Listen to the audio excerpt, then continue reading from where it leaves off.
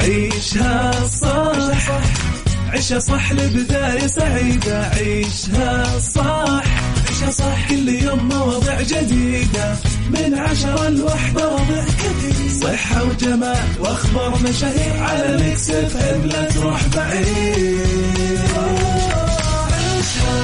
عيشها صح على ميكس اف ام خليك قريب. عيشها صح على ميكس خليك قريب. عيشها صح على ميكس اف ام خليك قريب. على ميكس خليك قريب. الآن عيشها صح مع أميرة العباس على ميكس اف ام. ميكس اف ام سعوديز نمبر 1 هيت ميوزك ستيشن.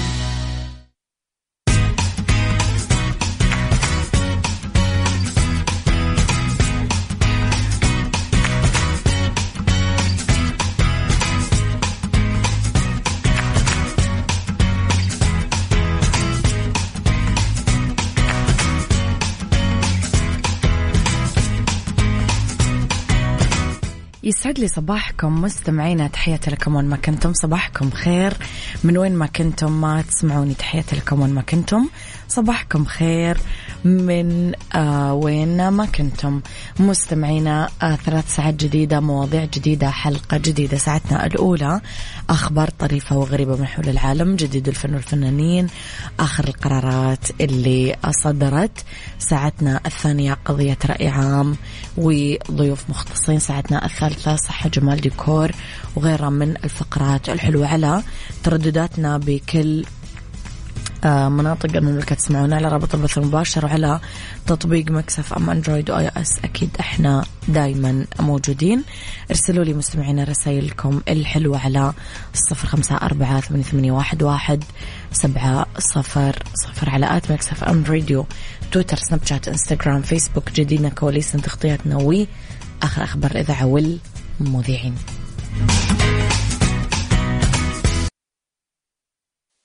عيشها صح مع أميرة العباس على ميكس اف ام. ميكس اف ام سعوديز نمبر 1 هيت ميوزك ستيشن.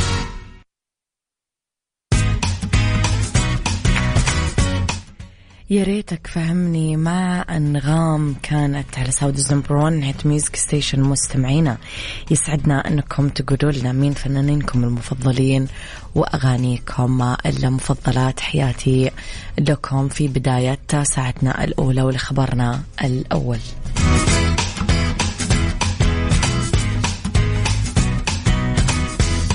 بعث خادم الحرمين الشريفين الملك سلمان بن عبد العزيز آل سعود برقية تهنئة لجلالة السلطان هيثم بن طارق سلطان عمان بمناسبة ذكرى تولي مقاليد الحكم في بلاده. أعرب الملك عن أصدق التهاني وأطيب التمنيات بالصحة والسعادة لجلالته ولحكومة وشعب سلطنة عمان الشقيق تحت قيادته الحكيمة، وتمنى لهم أكيد التقدم والازدهار. كل عام والسلطنة العمانية الكريمة بألف خير، وكل عام وهم جميلين آمنين مطمئنين يا رب.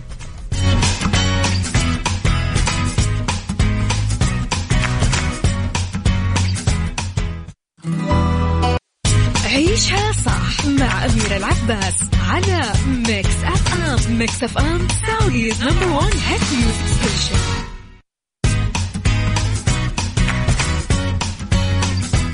تحياتي للناس الحلوة والناس الصاحية والناس المصحصحة.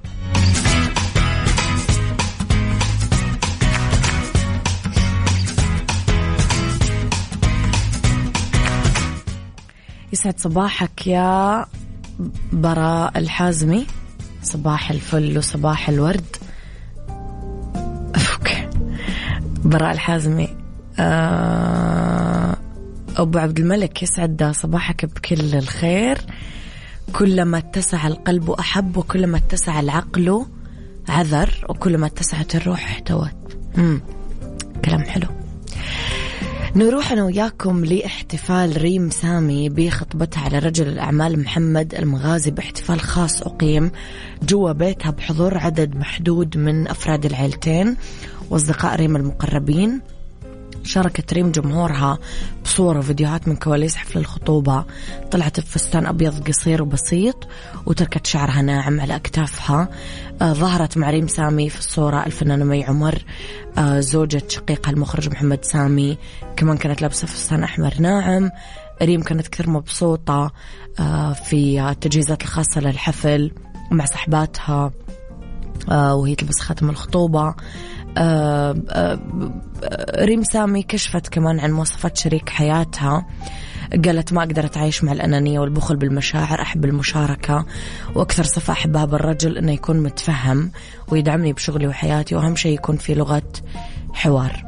طبعا راح تشارك ريم سامي في بطولة حدوتة منسية، كان آخر مسلسل لها مسلسل نسل الأغراب، بطولة أحمد السقا، أمير كرارة، مي عمر، دياب، عماد زيادة، فردوس عبد الحميد، دياب، نجلاء بدر، إدوارد، أحمد مالك، أحمد داش، منى فضالي، محمد مهران، محمد جمعة، ريم سامي، ملك أحمد زاهر، هدير عبد الناصر، سلوى عثمان، أحمد فهيم، إنعام الجريتلي، حمد هيكل، أحمد ماجد. كل التوفيق للفنانة ريم سامي أكيد.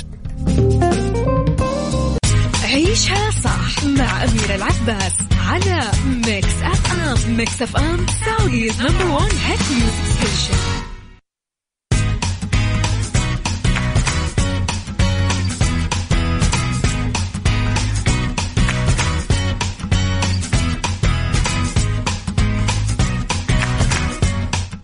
تحياتي لكم مستمعينا، صباحكم خير وين ما كنتم. دخلت لاعبة الخفة الكندية أنستازيا سين موسوعة جينيس للأرقام القياسية لأنها زرعت 52 شريحة ذكية بجسمها، وتتأمل قريبا أنها تضيف المزيد من الشرايح. Oh my God. وش شركة الاتصالات طيب عشان ندق بس. 2017 قررت الكندية اللي عايشة في كاليفورنيا أنها تزرع شريحة مغناطيسية صغيرة بأصبع يدها اليسرى عشان تطور مهاراتها بألعاب الخفة اللي كانت تمارسها من 10 سنين، وعشان تساعد بنتها تفوز بالألعاب الإلكترونية. بعد 6 سنين صارت في 2 فبراير 2023 رسميا أكثر شخص يزرع شرايح تكنولوجية بجسمها. بلغ عددها 52 بعد ما زرعت 11 شريحة بوقت واحد، وفق ما ذكرت ديلي ميل البريطانية بتقرير نشر يوم الأحد. اعتبرت الكندية أنه ميزة الشرايح أنها غير مرئية، بفضلها صارت حياتها أكثر تكنولوجية، تقدر بكل سهولة وسرعة تفتح الأقفال، تدور على الأشياء المعدنية، تتصل بأرقام الجوالات، تشغل أجهزة الكمبيوتر، وتعمل الخدع السحرية بطريقة مبهرة. مستمعنا ممكن تسوون حركة زي هذه؟ أنا أحس مستحيل أدخل على جسمي شيء زي هذا. إيش رأيكم؟ عيشها صح برعاية ريبون، الماركة الرائدة في أجهزة العناية الشخصية والأجهزة المنزلية.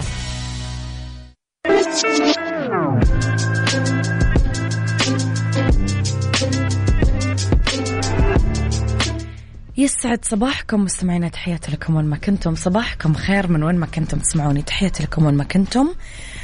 في ساعتنا الثانية اللي اختلاف الرأي فيها لا يفسد للودي قضية، لولا اختلاف الأذواق أكيد لبارة السلع. دايما توضع مواضيعنا على الطاولة بالعيوب والمزايا، بالسلبيات والإيجابيات، بالسيئات والحسنات، تكونون أنتم الحكم الأول والأخير بالموضوع. بنهاية الحلقة نحاول أننا نصل لحل العقدة ولمربط الفرس. ببداية العام الجديد تقدر تتعرف متى يتحول عملك لإدمان. إدمان العمل يسمونه حالة صحية عقلية، حقيقة مثبتة مثل أي إدمان ثاني، حالة من عدم القدرة أنك توقف هذا السلوك، غالبا ينبع من حاجة قهرية تحقق فيها المكانة والنجاح، تهرب من التوتر العاطفي. إدمان العمل دايما مدفوع بالنجاح الوظيفي، بعض الأحيان مو دايما، أمر شائع عند الناس اللي يقولون عن نفسهم أنه هم يسعون للكمال. يقال أنه الشخص اللي يعاني من إدمان العمل يحقق أقصى مراحل الغبطة والفرح من العمل. هذا اللي يوديه لتكرار السلوك اللي يعطيه هذا الشعور. الأشخاص اللي يعانون من إدمان العمل ما يقدرون يوقفون أبدا عن هذا السلوك على الرغم من الطرق السلبية اللي تأثر على حياتهم الشخصية أو حتى صحتهم الجسدية أو العقلية. طبعا في أعراض رح نتكلم عنها في حلقتنا وفي طرق للتخلص، بس أول شيء قولوا لي مستمعينا، هل تعانون من إدمان العمل؟ تعرفون أحد يعاني من إدمان العمل؟ كيف تتعاملون مع هذا الموضوع؟ قولوا لي رأيكم على 0548811700. خليني أقول لكم على دفاية ريبون الزيتية، واللي مميزة بقدرتها العالية على تسخين الهواء بسرعة، توفر لكم حرارة متجانسة بالغرفة، وتقنياتها اللي تحتفظ بالحرارة لفترة طويلة حتى بعد ما توقفونها غرفتكم دافية دائما.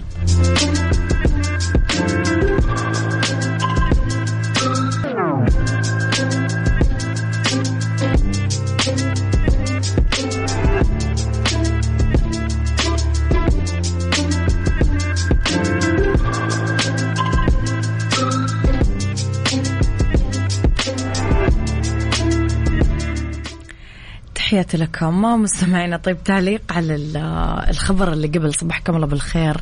بداية الخبر قلت أوكي ممكن أدخل شريحة واحدة بس إذا كانت لأسباب صحية، مثلا إعلامي إنه ضغط الدم مرتفع، ولا أنت بحالة صحية حرجة وراح يتم التواصل مع المستشفى وخليك مكانك سيارة الإسعاف بطريقها لك، ولا شيء زي كذا. أما عشان أفتح باب ولا أتصل بسرعة، لا كذا مستحيل.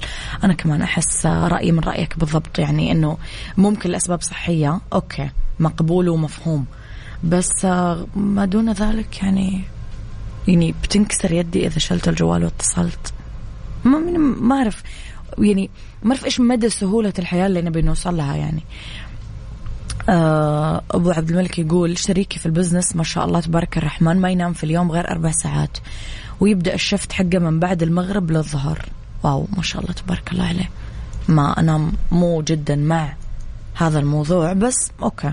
في أعراض مبكرة مستمعينا بالمناسبة للإدمان على العمل، نقدر يعني نعرف فيها إذا الشخص يعني عنده احتمالية أنه يصاب بإدمان العمل أو هو أوريدي عنده إدمان العمل. يبقى ساعات طويلة بالمكتب حتى لما ما يكون في داعي لذلك ولا مهمة ينفذها. يفقد القدرة على النوم لأنه قاعد منخرط وهو يسوي مشاريع مستمرة ومتواصلة ولازم يخلص المهام بدري. عنده هوس أنه يكون شخص ناجح بشكل دائم بالعمل ويخاف من الفشل بالوظائف أو بالمهام. عنده جنون العظمة بشأن الأداء المتعلق بالعمل. تفكك علاقات الشخصية بسبب العمل، وفي دايما موقف دفاعي اتجاه الآخرين. لما أي أحد يفاتح عن العمل عنده موقف دفاعي. يستخدم العمل كوسيلة لتجنب العلاقات أو الانخراط بالحياة العامة أو المناسبات العائلية. يشتغل كثير أنه يتغلب على مشاعر الذنب أو الاكتئاب من خلال أنه يكثف ساعات العمل أو المهام المطلوبة. يشتغل على تجنب التعامل مع الأزمات، الوفاة، الطلاق، المشاكل المالية، وينخرط كمان انخراط مكثف بالعمل. طبعا مستمعينا راح أكلمكم في نهاية الساعة على طرق نتخلص فيها من هذا الموضوع. السلام عليكم، صباح الخير والسعادة. عني ضد زرع أي نوع من أنواع الشرايح، أنا خوافة جدا. تعليق كمان على موضوع ساعتنا الماضية. ما ألومك والله، يعني الله يلوم الشخص اللي يخاف، لأنه ما صرنا نعرف وش لازم نسوي وش لازم ما نسوي صراحة.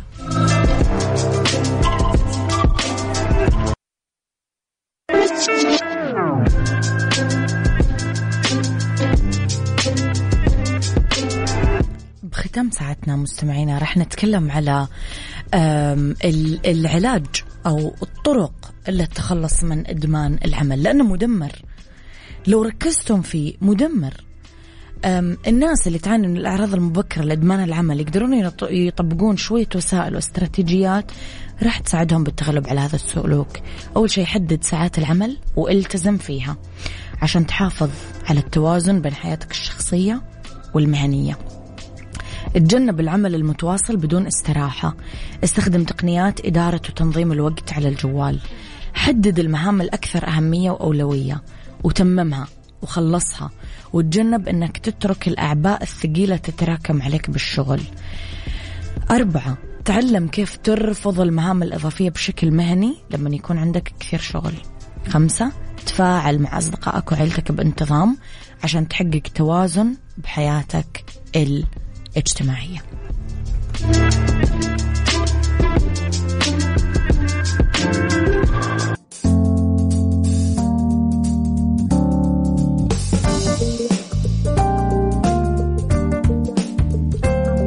يسعد مساكم مستمعينا، تحياتي لكم وين ما كنتم، مساكم خير من وين ما كنتم تسمعوني. راح فيكم من وراء المايك والكنترول أنا أميرة العباس.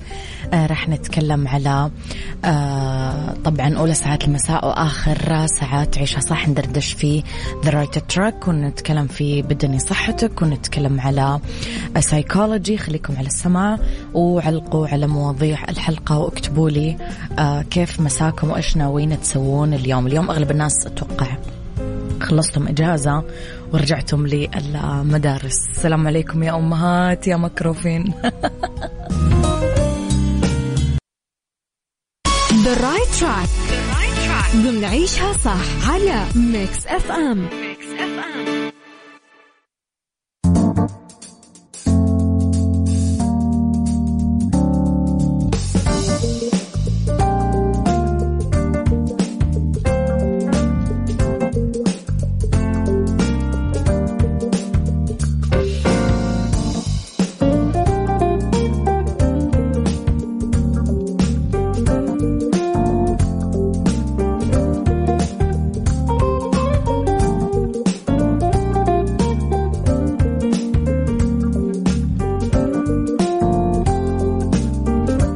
تحياتي لكم مستمعينا. في The Right Track نتكلم على تساؤلات وأبعاد ومفاتيح النجاح فيما يخص دراسة الجدوى.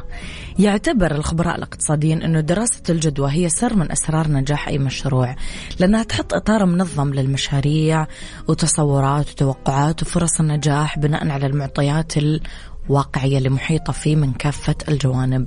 إيش هي دراسة الجدوى؟ دراسة شاملة خلينا نقول لكل الجوانب المتعلقة بالمشروع، قانونية، مالية، فنية، تسويقية، تجمع البيانات وتحللها عشان توصل لنتيجة تقدر من خلالها تتخذ قرار نهائي وتمشي في تنفيذ المشروع أو العزوف عنه. هل كل المشاريع تحتاج لدراسة جدوى؟ أيوة، كل المشاريع بدون استثناء تحتاج لدراسة جدوى، لأنها خارطة الطريق للناس اللي يبغون ينفذون مشاريعهم. وبالرغم من أهميتها لكل المشاريع، هي تزداد أهمية مع ضخامة المشاريع أو التوسع اللي يحتاج لدراسة دقيقة عشان ما يتسبب بخسائر تودينا لانهيار المشروع القائم. المخرجات الدقيقة للدراسة في أسئلة لازم يعني تنطلق منها عشان تعد دراسة الجدوى. إمكانية تطبيق المشروع على أرض الواقع، التكاليف الشاملة، مصادر تمويلها، التدفقات النقدية المتوقعة، الشريحة المستهدفة، السوق المستهدفة بتوزيع المنتج أو تقديم الخدمة، حجم المنافسة وعدد المنافسين، مناطق الضعف والقوة بالمشاريع، متوسط الأسعار، حاجة السوق، حجم الطلب الحالي.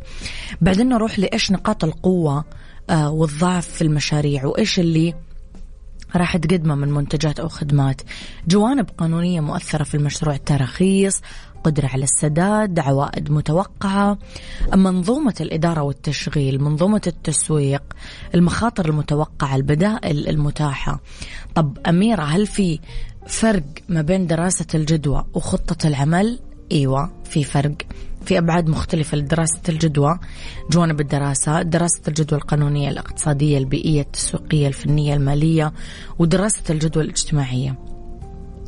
تهتم دراسة الجدوى أنها تقيم نجاح المشروع من الناحية المالية والاقتصادية والبيئية والاجتماعية والتقنية، وتعتبر قاعدة لاتخاذ قرار التنفيذ من عدمه. بس خطة العمل هي آلية تنفيذ المشروع، وهي المرحلة الأهم والأدق واللي تتحكم بتحقيق النجاح اللي تنبأت في دراسة الجدوى.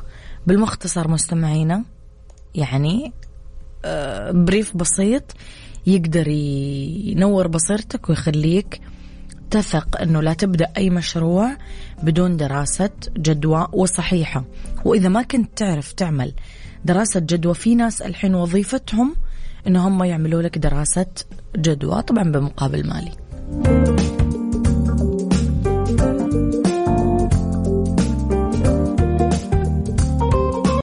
بالدنيا صحتك ضمن عيشها صح على ميكس اف ام.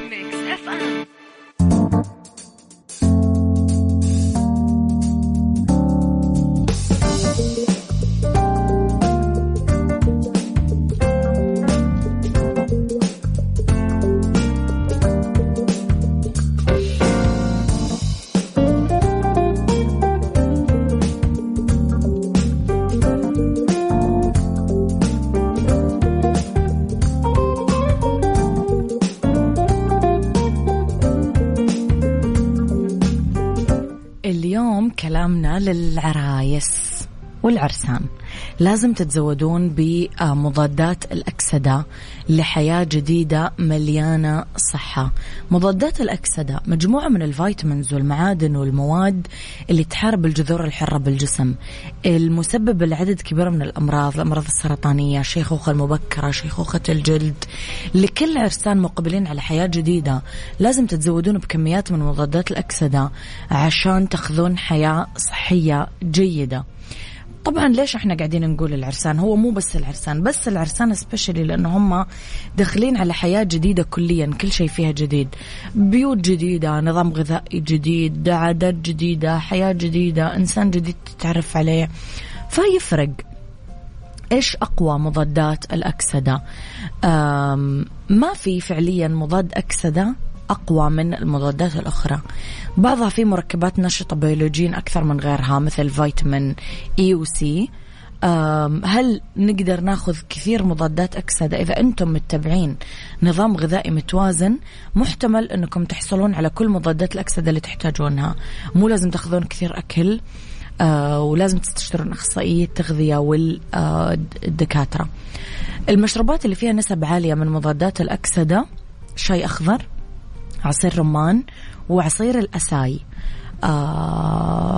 تحديدا عصير الرمان باي ذا واي مستمعينا جدا مفيد للنساء جدا تحديدا. يعني مضادات الأكسدة مركبات مستمعينا يصنعها الجسم بشكل طبيعي، وممكن كمان نكتسبها من الأكل، تحمي جسمنا من الجزيئات الضارة اللي اسمها الجذور الحرة، تتراكم وتعزز الإجهاد التأكسدي، يزيد بخطر الإصابة بأمراض القلب، أمراض السرطانية، السكري النوع الثاني، وكثير حالات مزمنة أخرى. نقدر نلاقي مستمعينا في الأكل اللي اسمه خارق، توابل وأعشاب، فراولة، توت بكل أشكاله، جوز خصوصا البيكان، السبانخ، الكرنب، الفاصوليا، الشمندر، الملفوف الأحمر، بروكلي، الطماطم، البامية، الدارك شوكولات، الحمضيات. هذه كلها مليانة مضادات أكسدة.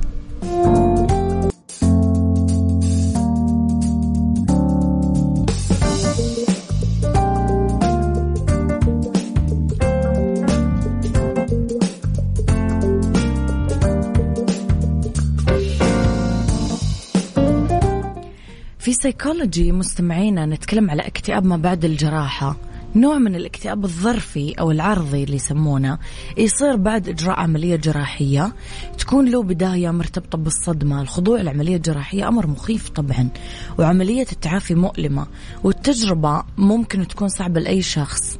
يؤكد المختصين بالمجال الطبي أنه اكتئاب ما بعد الجراحة تجربة شائعة. ممكن يكون الاكتئاب واحد من الآثار الجانبية للجراحة، ألم حاد مزمن بعد العملية، عوامل الخطر الهامة للاكتئاب بعد الجراحة. أظهرت الدراسات أنه الألم يعمل تغيير بالاتصال المتشابك بقشرة الفص الجبهي والحصين، بالإضافة لتغيير بإشارات الدوبامين من المنطقة السقيفية البطنية. هذه كلها تربط ما بين الألم والاكتئاب بعد العملية الجراحية. إيش الأعراض اللي ممكن تجينا؟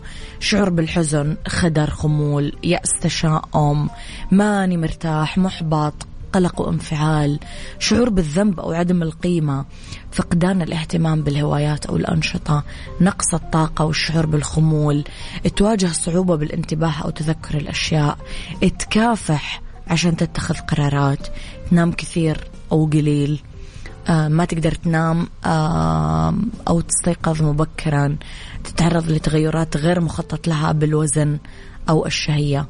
أسبابه نوع الجراحة اللي انت عملتها ونتيجتها، الألم الجسدي وعدم الراحة بسبب باقي الأعراض اللي بعد العملية، تجارب سيئة مع عمليات جراحية سابقة، أما انت متأكد بشأن نتائج العلاج، أسئلة وجودية عن الحياة، مواجهة مع الموت، تاريخ اكتئاب وقلق.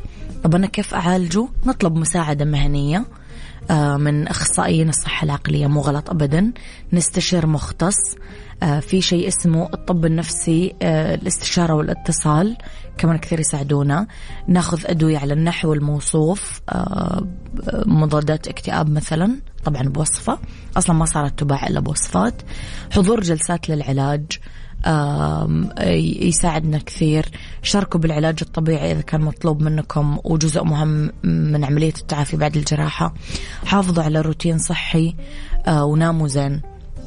كيف أمنع طيب الاكتئاب ما بعد الجراحة؟ تعرفوا وتفحصوا واستوعبوا كل عملية التعافي، وشوفوا الجدول الزمني المحتمل ومسارات التعافي بعد الجراحة. اعملوا نظام دعم، حددوا الأشخاص بحياتكم اللي تقدرون تعتمدون عليهم، أصدقاء، أفراد عائلة، زملاء. اعملوا أنشطة بتخليكم مشغولين، كتب، مشاوير معينة، ناس تجيكم البيت، يعني اشغلوا نفسكم قدر الإمكان.